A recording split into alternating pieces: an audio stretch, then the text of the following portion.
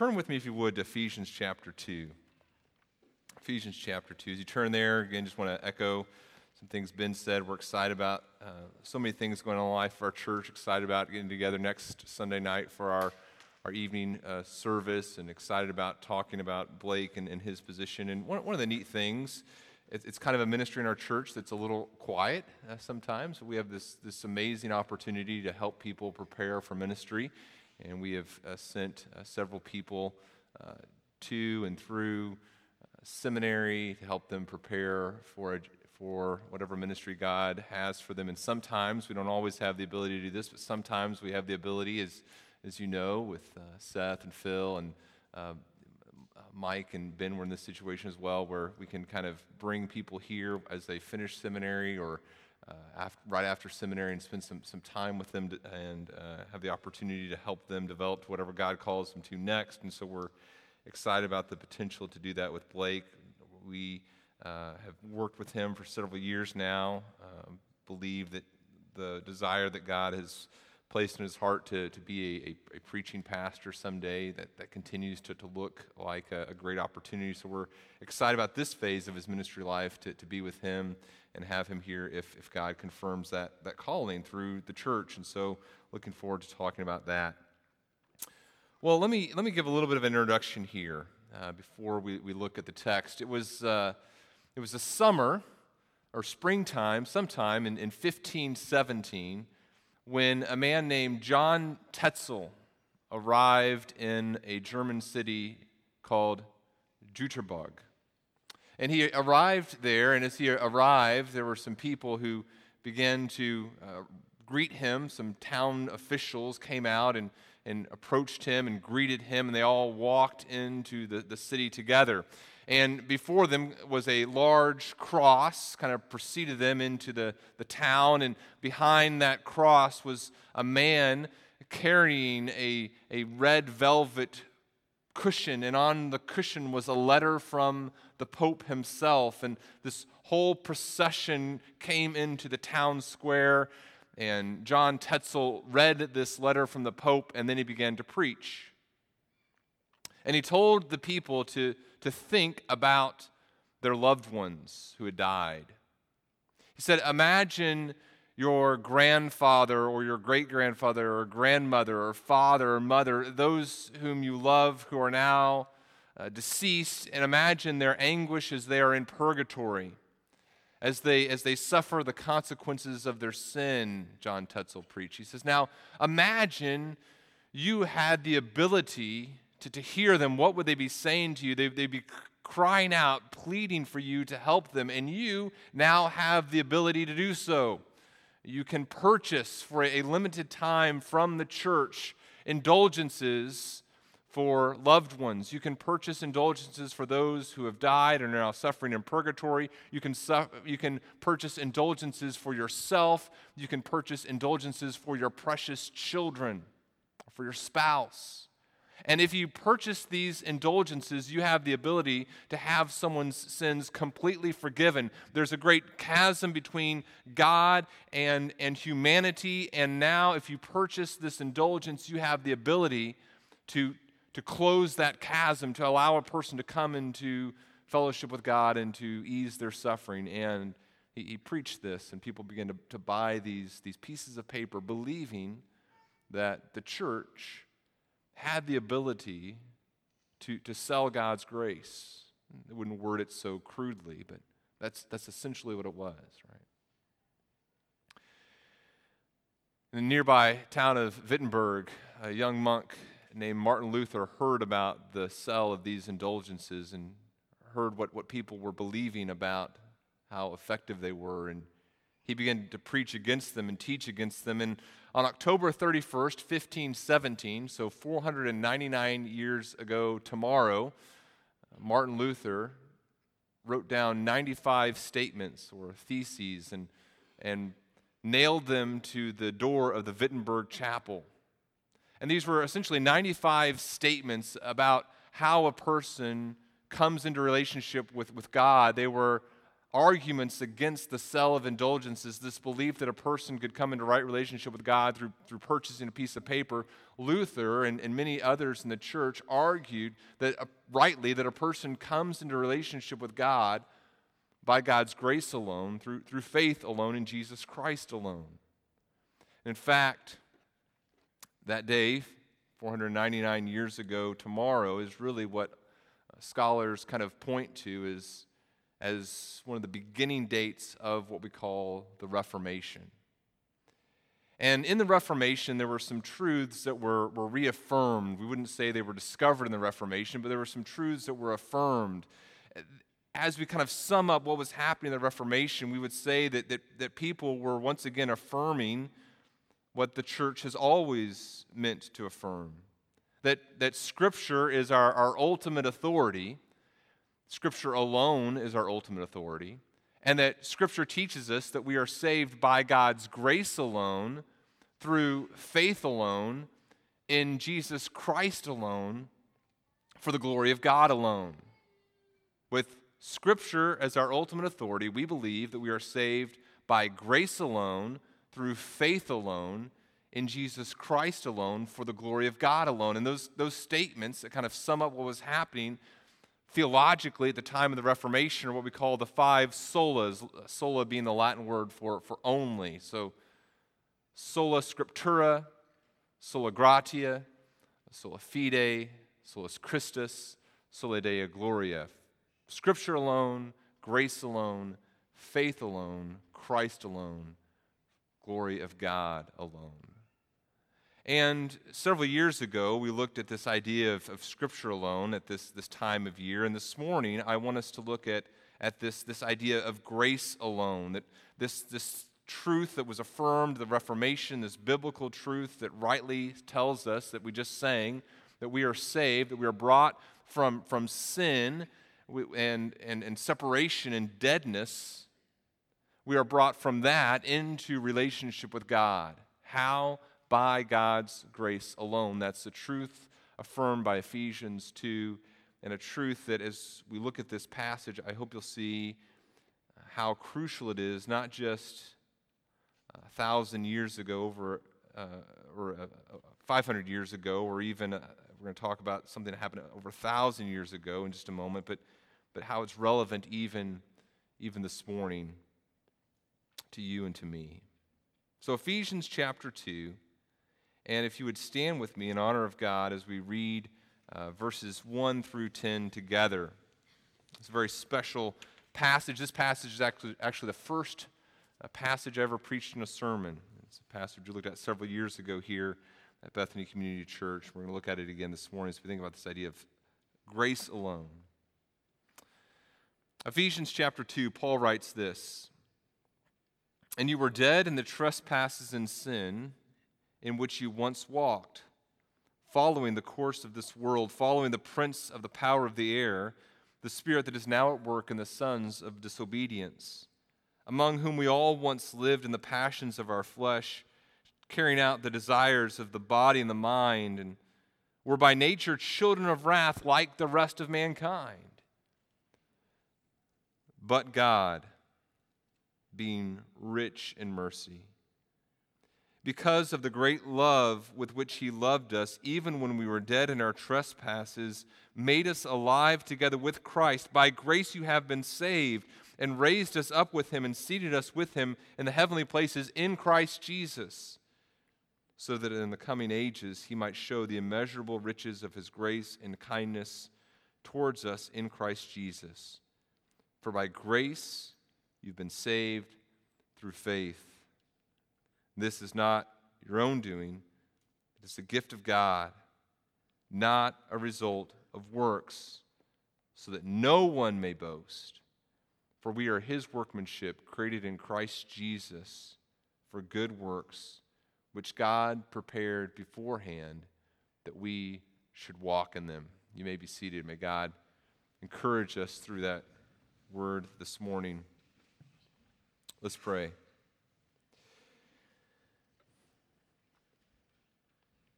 Heavenly Father, we thank You for Your grace this morning. As we've already sung, we recognize that it's grace and grace alone that saves us. It's your grace and grace alone which sustains us and sanctifies us, allows us to be obedient. Father, we recognize this morning that we are a church in need of your grace. We pray this morning for our brothers and sisters in Jesus Christ, worshiping this morning all over the world. We think especially of our friends worshiping in the central Illinois area. We think of our sister churches, Bethany Baptist and Living Hope, and pray for your special grace on them. I pray for my friend Jason Allagood at fellowship this morning, and pray for grace in their church and for your glory to be manifest through their ministries as they seek you and as you do great things through your people there. We pray that your grace would cause people to recognize their sin. We pray that your grace would cause us to recognize our sin, that it would cause us and others to repent and be drawn to you by your grace. We pray for those this morning as they suffer, as they think about the purpose of suffering. Let them know you and the power of your grace and be changed and transformed. Lord, you know the needs of our hearts more than we know the needs that are going on in other people's lives, and you know the needs that are in our lives even better than we know ourselves. And so you know what grace we need, what circumstances we need to be brought in. So we pray in whatever circumstances we find ourselves this morning that we would turn to you, seek you, not on the basis of our own worth, but on the basis of your grace, the immeasurable greatness of your Son, Jesus Christ. We pray this in his name. Amen. The idea of grace and the idea of only grace and being saved by only grace is a very difficult idea to talk about. There's so much here. I was hearing one theologian kind of talk about this, and he was talking about how, even in The Sound of Music, there's that scene where Maria and Captain Von Trapp are talking, well, they're singing, they're always singing. They're singing about their great love for each other, and that they sing, "Nothing comes from nothing." Remember that line? Nothing comes from nothing. Nothing ever could. So somewhere in my youth or childhood, what? I must have done something good. In other words, right now, what I'm experiencing is good, and so therefore, there must have been something that I did. It's the idea of just receiving something by grace, by God's grace, is hard for us to conceive. And so we think, well, maybe there was something that I did. Somehow I've deserved this. Or maybe if I don't deserve it now, maybe there's something I need to do so that I can stay in this and deserve it. Nothing comes from nothing is kind of the theology that we naturally have for ourselves. Nothing comes from nothing. Nothing ever could. I must have done something good. This is obviously a huge issue when it comes to the church. And I want to talk a little bit about church history and tell you the story of three individuals and their understanding of the separation between God and man. And then I want to bring that into today and hopefully help you see how this is extremely relevant and extremely important for us to understand. The first person I want to tell you about is a man named Augustine. And Augustine was born in the 4th century, and in 397, Augustine wrote a very famous work called the Confessions. We call it the Confessions of Augustine. And the church at the time rightly understood that God is over here. We've talked about this already this morning. God is over here, and there's this great chasm that separates us that's caused by our sin, and you and I are over here. And Augustine, as he was talking about this separation between God and us, and he was thinking about it in terms of his own conversion and how he came into relationship with God, he was kind of struggling to understand this. And so he talked about all the ways in which he had rebelled against God. Sometimes he had rebelled against God actively. He had been engaged in sin that was just 180 degrees running the opposite direction from God. Sometimes he was doing things that he thought would bring him closer to God, and yet they were still, even unconscious, acts of rebellion. And so he wrestles with this and goes, what happened here? How did I come into relationship with God? And he recognizes the biblical truth that he was brought into relationship with God not by anything that he had done, but by God's grace alone. That God sovereignly and kindly, and because of his love and his mercy, that God came to him and allowed him to understand his sin and to recognize who Jesus was. And God, by his grace, saved him and brought him into relationship with him. That's his understanding. He writes this in 397. This book is published in 397, so kind of at the end of the 4th century. And there's this prayer that is written in his confessions. He says, basically, God, you demand self-control. Grant what you command, and then command what you will. In other words, give me the ability by your grace to do what it is you command me to do. Grant me that ability, and then tell me whatever it is you want me to do. Grant what you command, and then command whatever you want. So Augustine understands that in Adam we are sinners. We're sinners by our nature. We're sinners by our choice. There's nothing in ourselves. We don't have the ability to bridge this chasm. That's Augustine. Let me tell you about a second guy. This guy's name is Pelagius, and he was a nice guy. Okay, he wasn't he's a person whose teachings are ultimately condemned, but he wasn't a person who was just trying to live a disobedient lifestyle. He comes to Rome in 405, and as he's in Rome, he's from Britain, and he comes to Rome, and he hears a bishop in Rome reading from Augustine's Confessions. And as he hears that prayer, grant what you command what you want, he audibly lets out a no. He's very disturbed by this teaching. He believes the second part, yeah, God can command whatever he wants, but he revolts against the idea that God has to give us the ability to be obedient. Pelagius believes that we aren't affected by Adam's fall in the sense that we don't have a sin nature.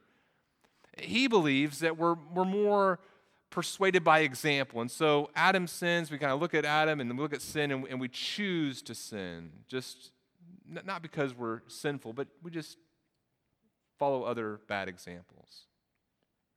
And he believes that we have the ability to choose to be obedient to God and to kind of earn our salvation, although he wouldn't use exactly that phrase. And so he argues against what Augustine has taught, and he believes that we have the ability to turn toward God and then pursue God in and of ourselves. We have the ability to choose to do the things to do to bring us to God, to earn salvation.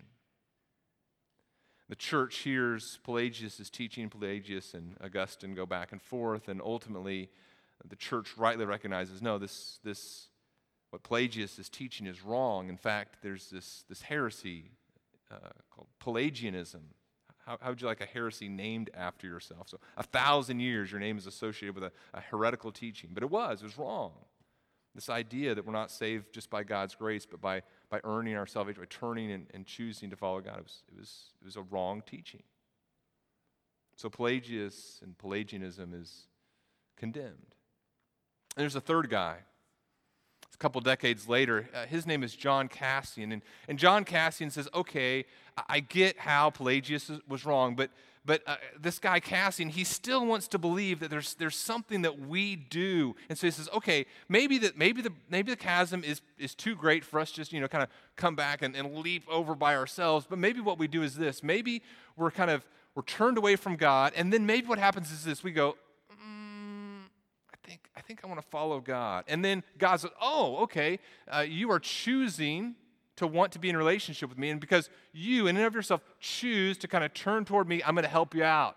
And so God comes and God and you together, it's kind of called synergism, synergize together, you and God bridge that gap together. That's what Cassian teaches. The church and Christians who believe in what Scripture teaches says, no, that's not right either. This idea that there's something in you that works to earn your salvation is contrary to teaching. So call it Pelagianism, call it what Cassian taught, which became known as semi-Pelagianism. Whatever it is, that's wrong. The biblical teaching, this is not just a Calvinist thing, it's Calvinists, Arminians, all Orthodox church teachers throughout history have said, no, this salvation is not about us choosing God or us working in our own strength. We're saved by God's grace alone. And so all types of this Pelagianism, semi-Pelagianism, this belief that we can, apart from God's grace alone, come into relationship with Him and bridge that gap, has always been rejected by the church. Or it should be. You see, today, in the contemporary evangelical church, the church struggles with this idea of grace alone. The church struggles with this idea of grace alone. In the contemporary North American evangelical church, there is a latent belief that we don't need God's grace alone in order to be in relationship with Him. And this affects so many aspects of the Christian life. It affects how we present the gospel to a person. So we present the gospel to the person. We believe that we just kind of create the right circumstances, kind of say the right things, then this person can respond to the message in and of themselves. It affects what we believe about how a person continues in the relationship with God. It affects what we teach in a church. And in churches, sometimes we have this belief that we don't need to use the means of grace that God has provided us, but instead we kind of can preach some moralistic sermons. We can say, okay, here's 3 steps on how to handle your finances, or here's 2 things to have a better marriage, or here's 4 things about how to be a better friend. And we kind of preach these moralistic messages because we have this belief, not that we're saved by God's grace alone, that we continue by God's grace alone, turning to Jesus and trusting in Him, but that we can kind of make these moralistic decisions and follow after Him. This semi-Pelagianism, this idea that we don't need God's grace alone to be saved, or we don't need God's grace alone to continue in the faith, we don't need God's grace alone to be sanctified, it permeates our pulpits, it permeates the way that we live the Christian life. I was listening to a TED Talk, and I know that this is a very long introduction, but I hopefully, as we go through this long introduction, you'll see why this is important to understand. I was listening to a TED Talk recently, and it was given by a woman named Jennifer Lee, and she was talking about how she grew up in a conservative evangelical home that also sold lots of Mary Kay products. And she said that she embraced both of these paths in her family, the sale of Mary Kay beauty and cosmetic products and conservative evangelicalism. And she said it was very interesting as she reached her 20s and kind of continued into adulthood, how these 2 worlds were so similar. The Mary Kay people taught her how to approach people and how to convey the Mary Kay message in such a way that people would respond to it. So, for example, you're talking to them about taking a product and you're shaking your head as you give them this product. At the same time, she was involved in a church plant, and this church plant was talking about how to win people over and what words to use and how to, one of the church plant pastors was talking about how they needed a mission statement that had 5 points so you could use each of your fingers when describing the points, and all the points needed to start with the same letter. Not that there's anything wrong with that, but that was, you kind of do that. You kind of do that, and that wins people over. You can kind of create this environment in which people will respond to Jesus. What is that? That's this belief that we're not saved by grace alone. We're not using the means that God has given us in His Word, but we believe we can kind of manufacture conversion. She says the whole thing kind of came crashing down in her mentality when she was at a Target one time and saw a woman and says, does she need Mary Kay or Jesus? Wasn't quite sure.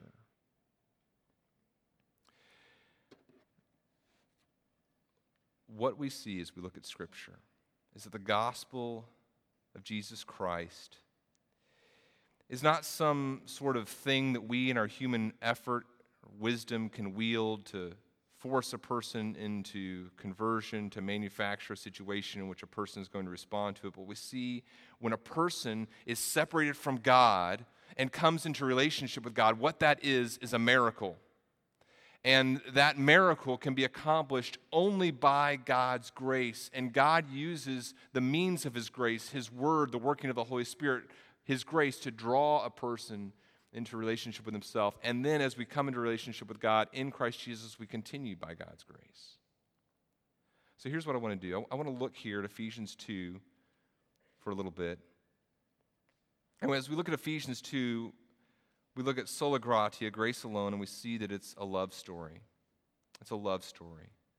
And then after we look at these 10 verses kind of quickly, I want us to talk about the application. What does it mean? What does it mean to receive God's grace? If it's true that I've been saved not by my own works, but by God's grace alone, what does that mean? How does that transform me? How do I look different because of that? That's what I want us to talk about after we look at these verses. So, look at the text. Look down there at verse 1 of chapter 2 with me. What does Paul say?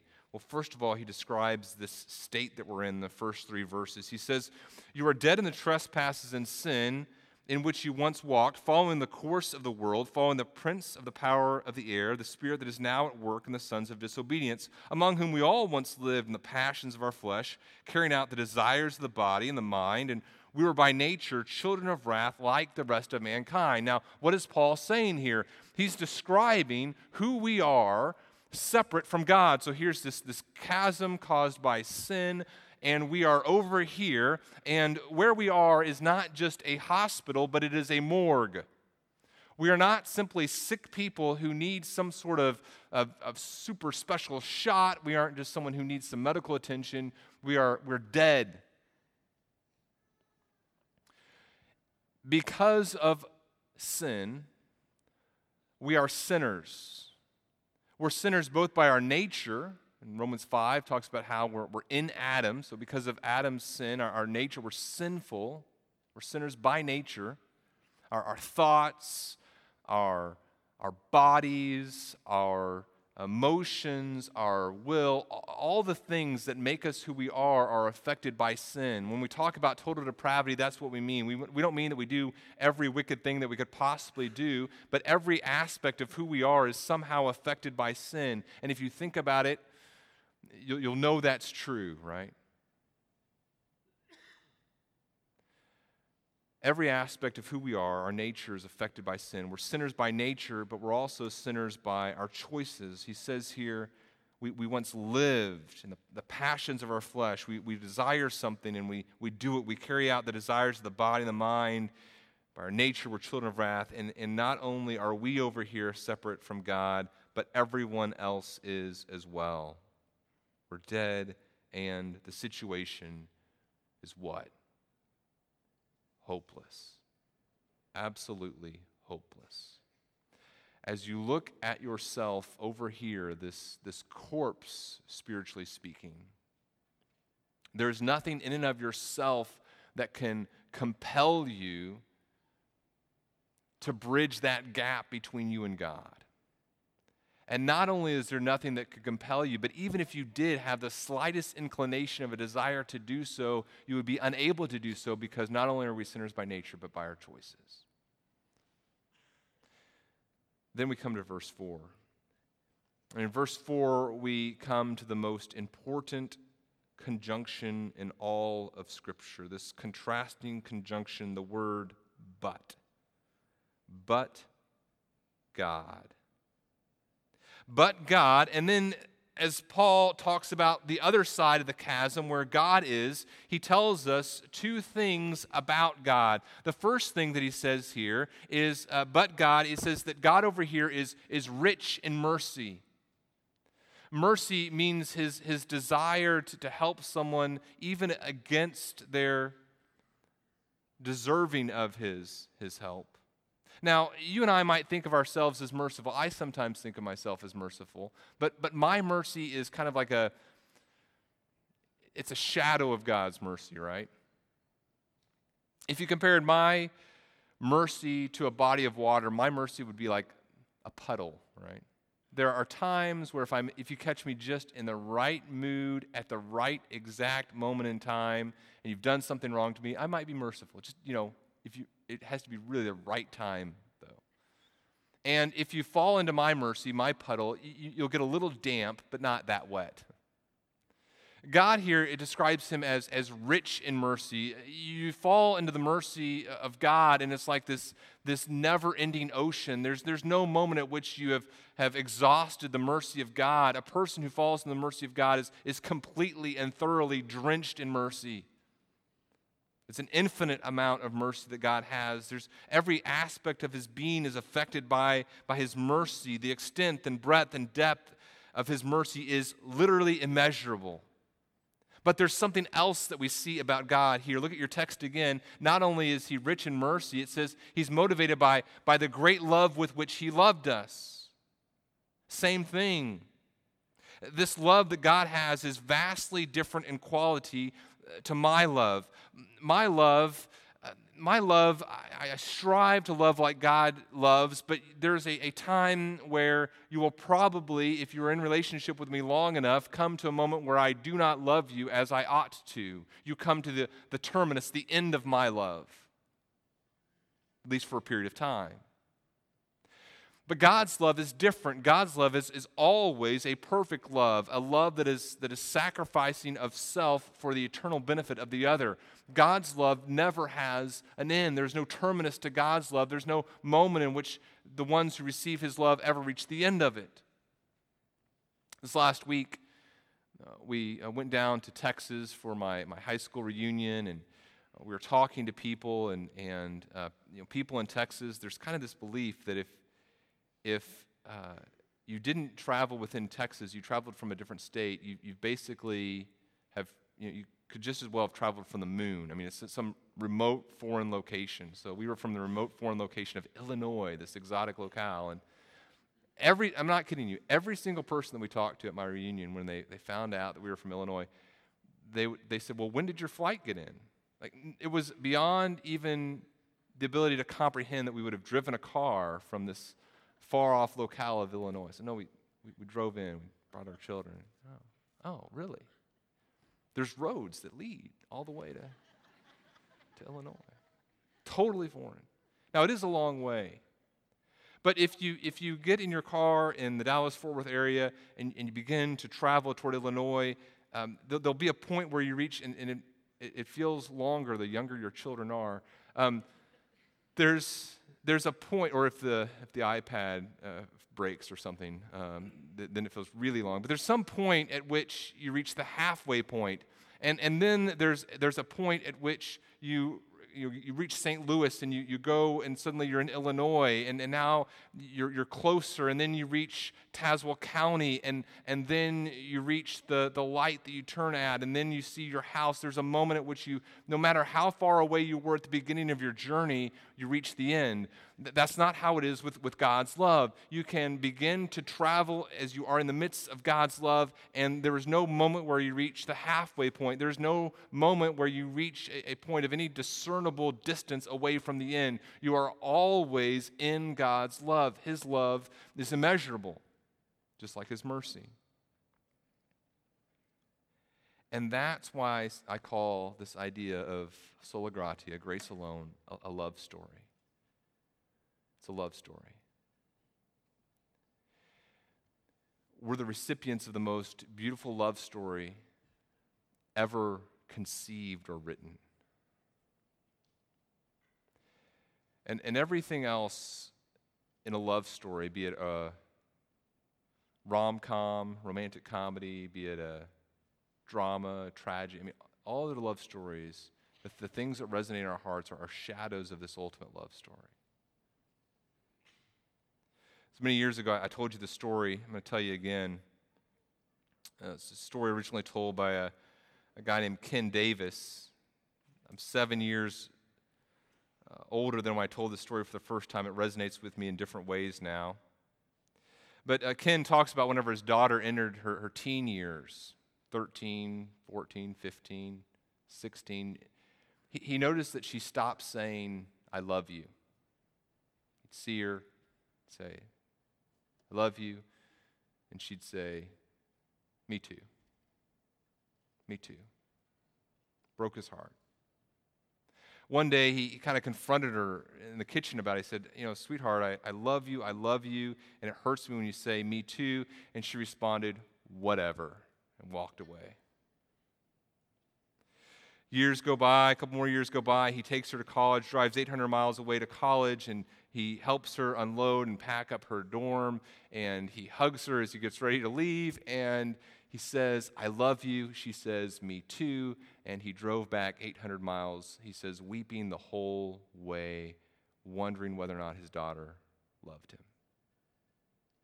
A couple months go by, and he has an invitation to speak at her college, and so he speaks at a chapel there, and he goes out to lunch with the chaplain, and they're kind of talking about how his talk went. The chaplain's looking through some of the comment cards, goes, "Oh, you'll probably want to see this card." And so he hands the card to Ken, and Ken picks up the card, and it's his daughter's name written on the front of the card. And he says he just looks at it in fear, because he says, it's bad enough to have a wound, but to do something that could potentially open the wound, it's very hard to force yourself into that situation. So he looks at the card, wondering whether or not he should turn it over. He'd just taken a big bite of spaghetti. He turns over the card, and in big, bubbly letters, his daughter has written, "I love my daddy." Spaghetti goes all over the table. His eyes are, he's blurry. He goes off to the restroom. He goes into a stall, locks the door, and begins just to sob. And he says, "Oh, God, she loves me. She loves me." And he says it's at that moment that he realized he wasn't alone in the stall.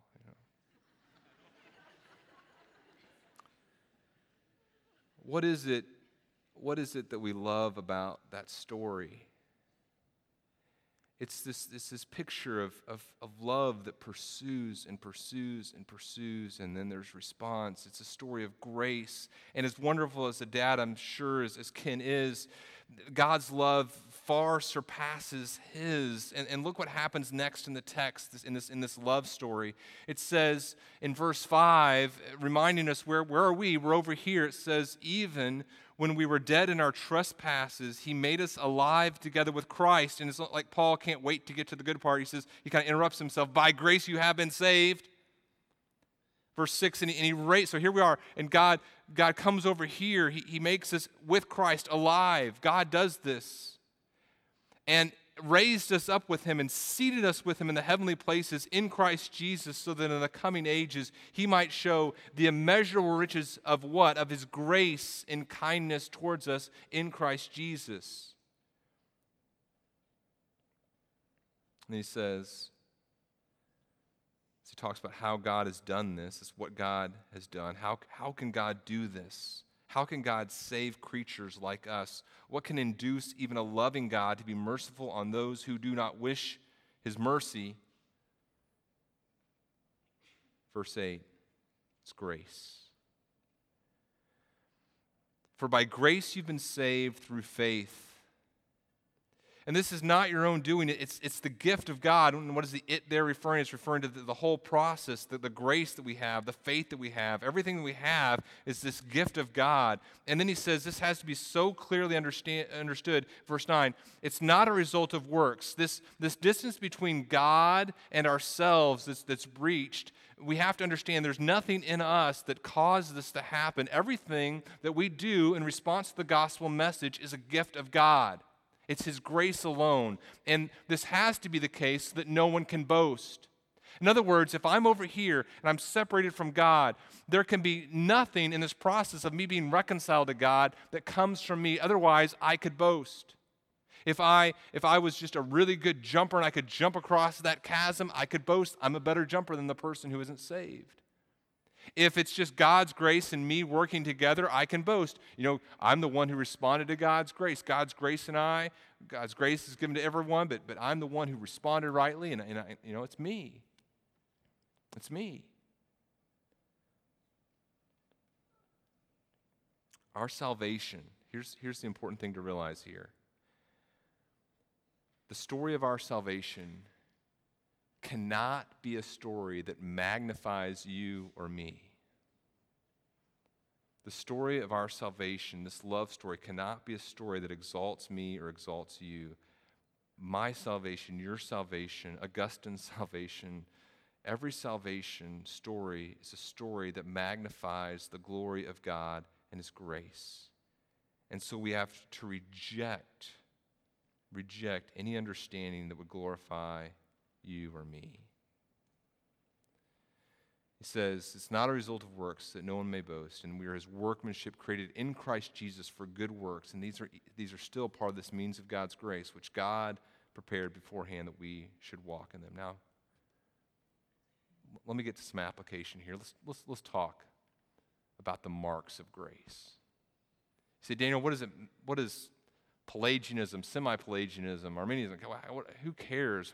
What does all this mean?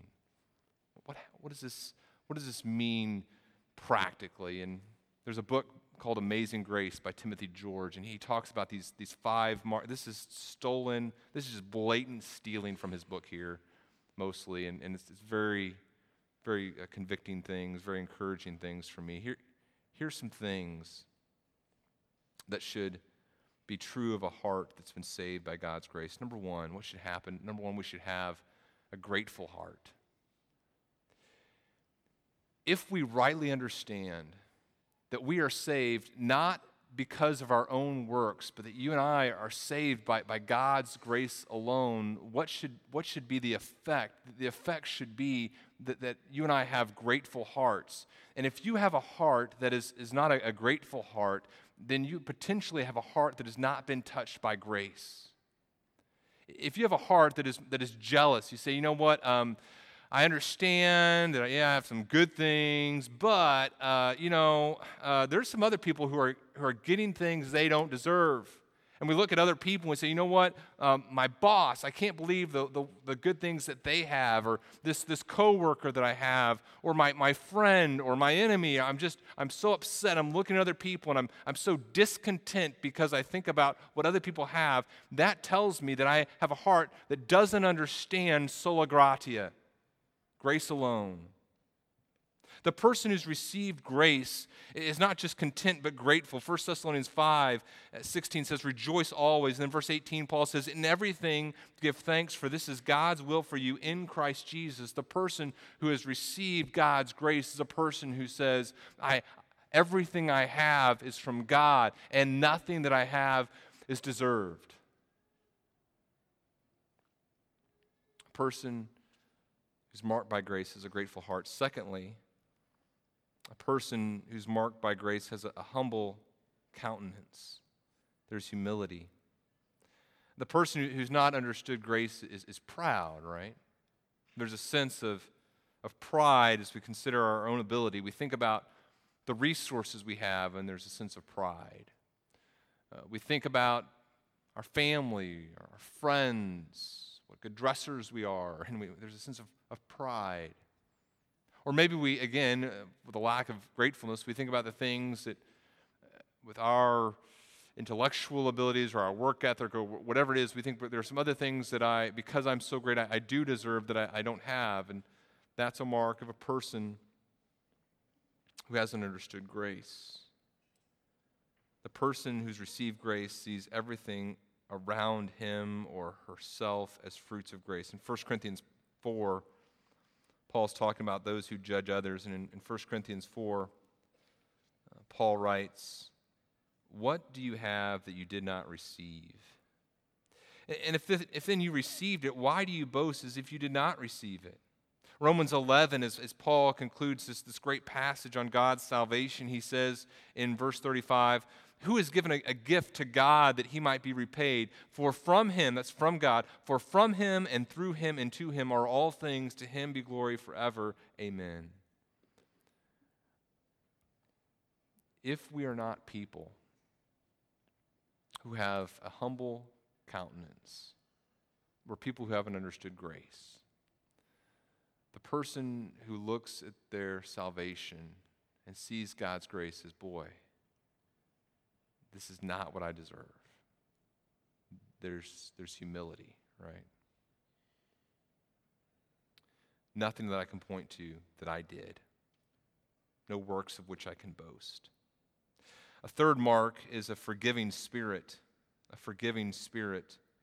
If I'm a person who's been touched by grace, who's understood this doctrine of sola gratia, that it's grace alone, I have this forgiving spirit. Psalm 32 verse 1 says, "Blessed is the one whose transgression is forgiven, whose sin is covered. Blessed is the man against whom the Lord counts no iniquity, and in whose spirit there is no deceit."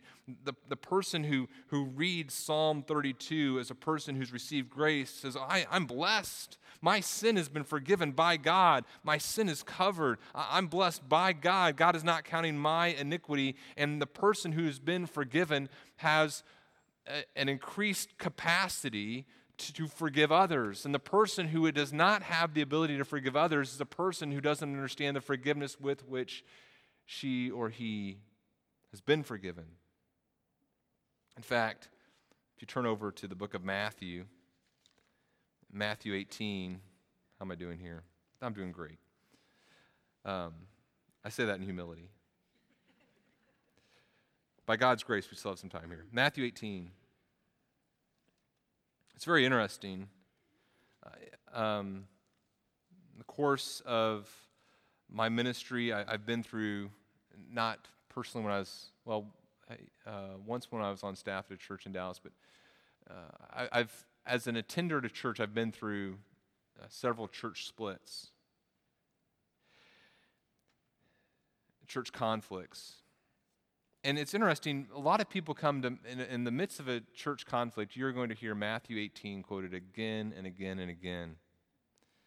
Matthew 18, they'll begin in verse 15 and kind of go through verse 17, and it's like the entire canon of Scripture gets boiled down to just 3 verses in the midst of a church conflict. And they'll talk about, well, you didn't approach me, and it's like the whole church turns into lawyers sometimes. And there's this spirit of, well, you should have confronted him with this verse, and then they should respond. And they didn't do step 1, and so now we're going to go on step 2, and it becomes this incredibly sad legalistic proceeding in a lot of cases. Not saying that these are not important verses to consider in the midst of a church conflict, but my point is this.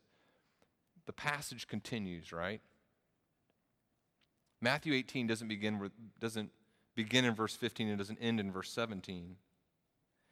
As you go on in Matthew 18, you come to the parable of the unforgiving spirit, the parable of the unforgiving servant. And the parable of the unforgiving servant, I think, helps us and informs us in how we approach confrontation, right? What happens in the parable of the unforgiving servant in the rest of the chapter? In fact, many more verses are spent on this parable than on just verses 15 through 17. It talks about this master that releases his servant from this great debt, a debt the servant can't pay. And the servant goes out and he finds in verse 28 a fellow servant who owed him 100 denarii, and he seizes him and he chokes him and says, "Pay what you owe." And his fellow servant fell down and pleaded with him, "Have patience with me, I will pay you." And you notice here, what the servant does with his fellow servant, I believe, is often the heart attitude that we approach people with in verses 15 through 17 of Matthew 18. There's this harsh, condemning, how can you not be what you're supposed to be? You owe me, give it to me. He refuses to have mercy. He refuses to have patience with his fellow servant in verse 29, and he puts him in prison. And his fellow servants see what has taken place, and it says in verse 31, they're greatly distressed.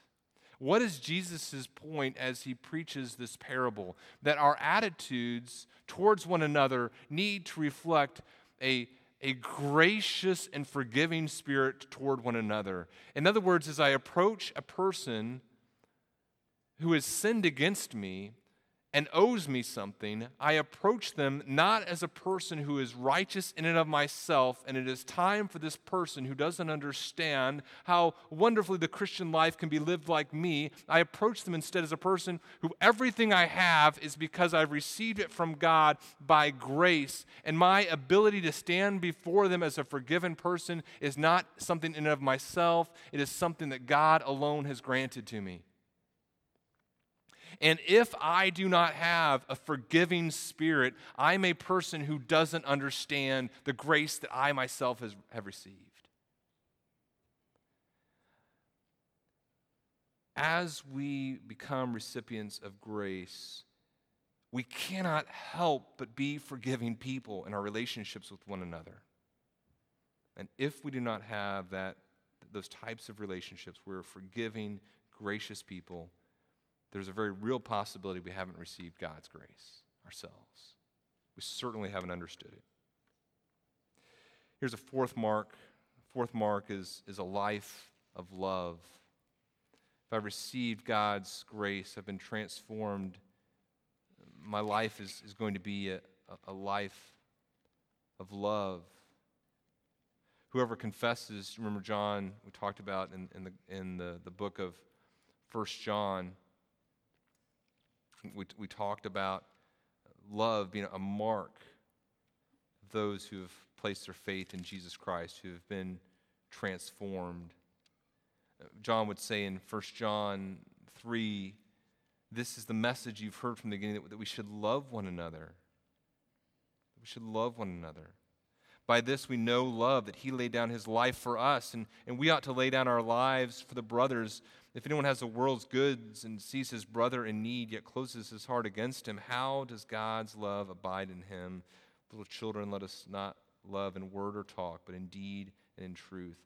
A person who's received God's grace, who understands that they've been saved by grace alone, lives a life of love. And then finally, a final mark is a passion for souls. A passion for souls. The person who's received God's grace, who's been transformed by the gospel,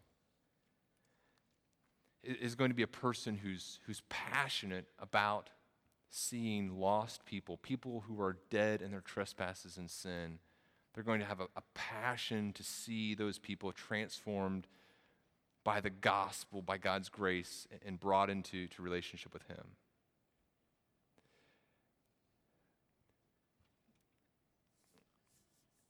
And sometimes we're well-meaning in this, but misinformed. In other words, sometimes we have a great desire to see lost people brought into relationship with God, and yet we forget how we were brought into relationship with God. We forget that we were dead in our trespasses and sin, and God has called us to use the same means by which he saves anyone, his word, the Spirit working through his word.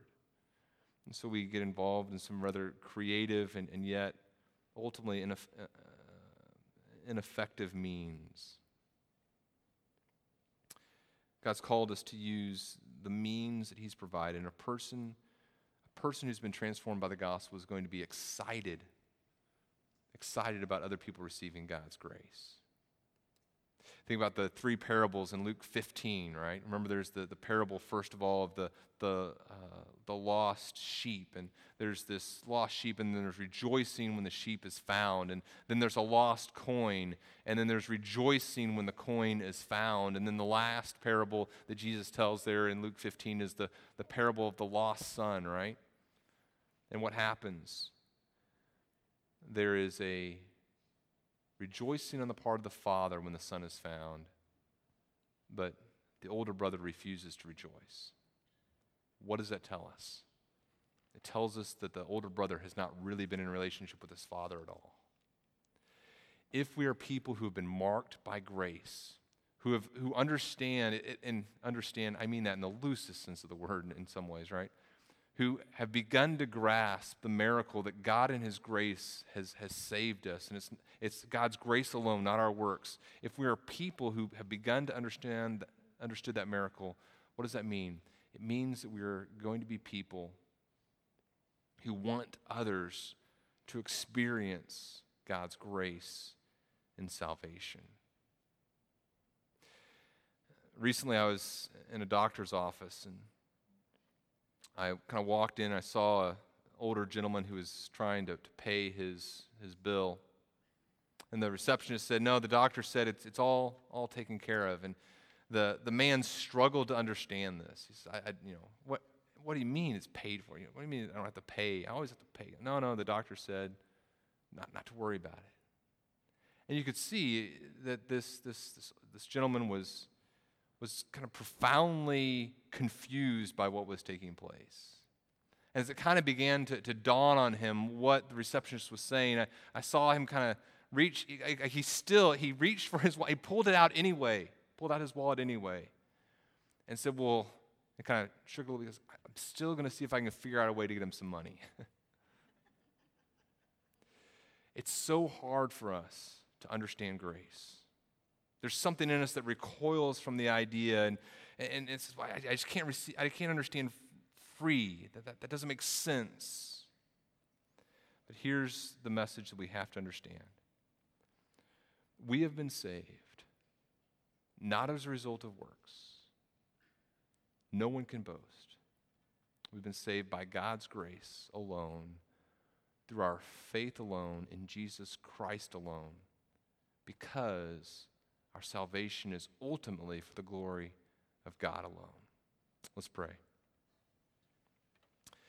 Heavenly Father, we thank you for your forgiveness. We thank you for your grace. We thank you for the miracle of salvation. We pray that by your grace we would continue to walk in your love and your grace and your mercy. And we pray this in Jesus' name. Amen.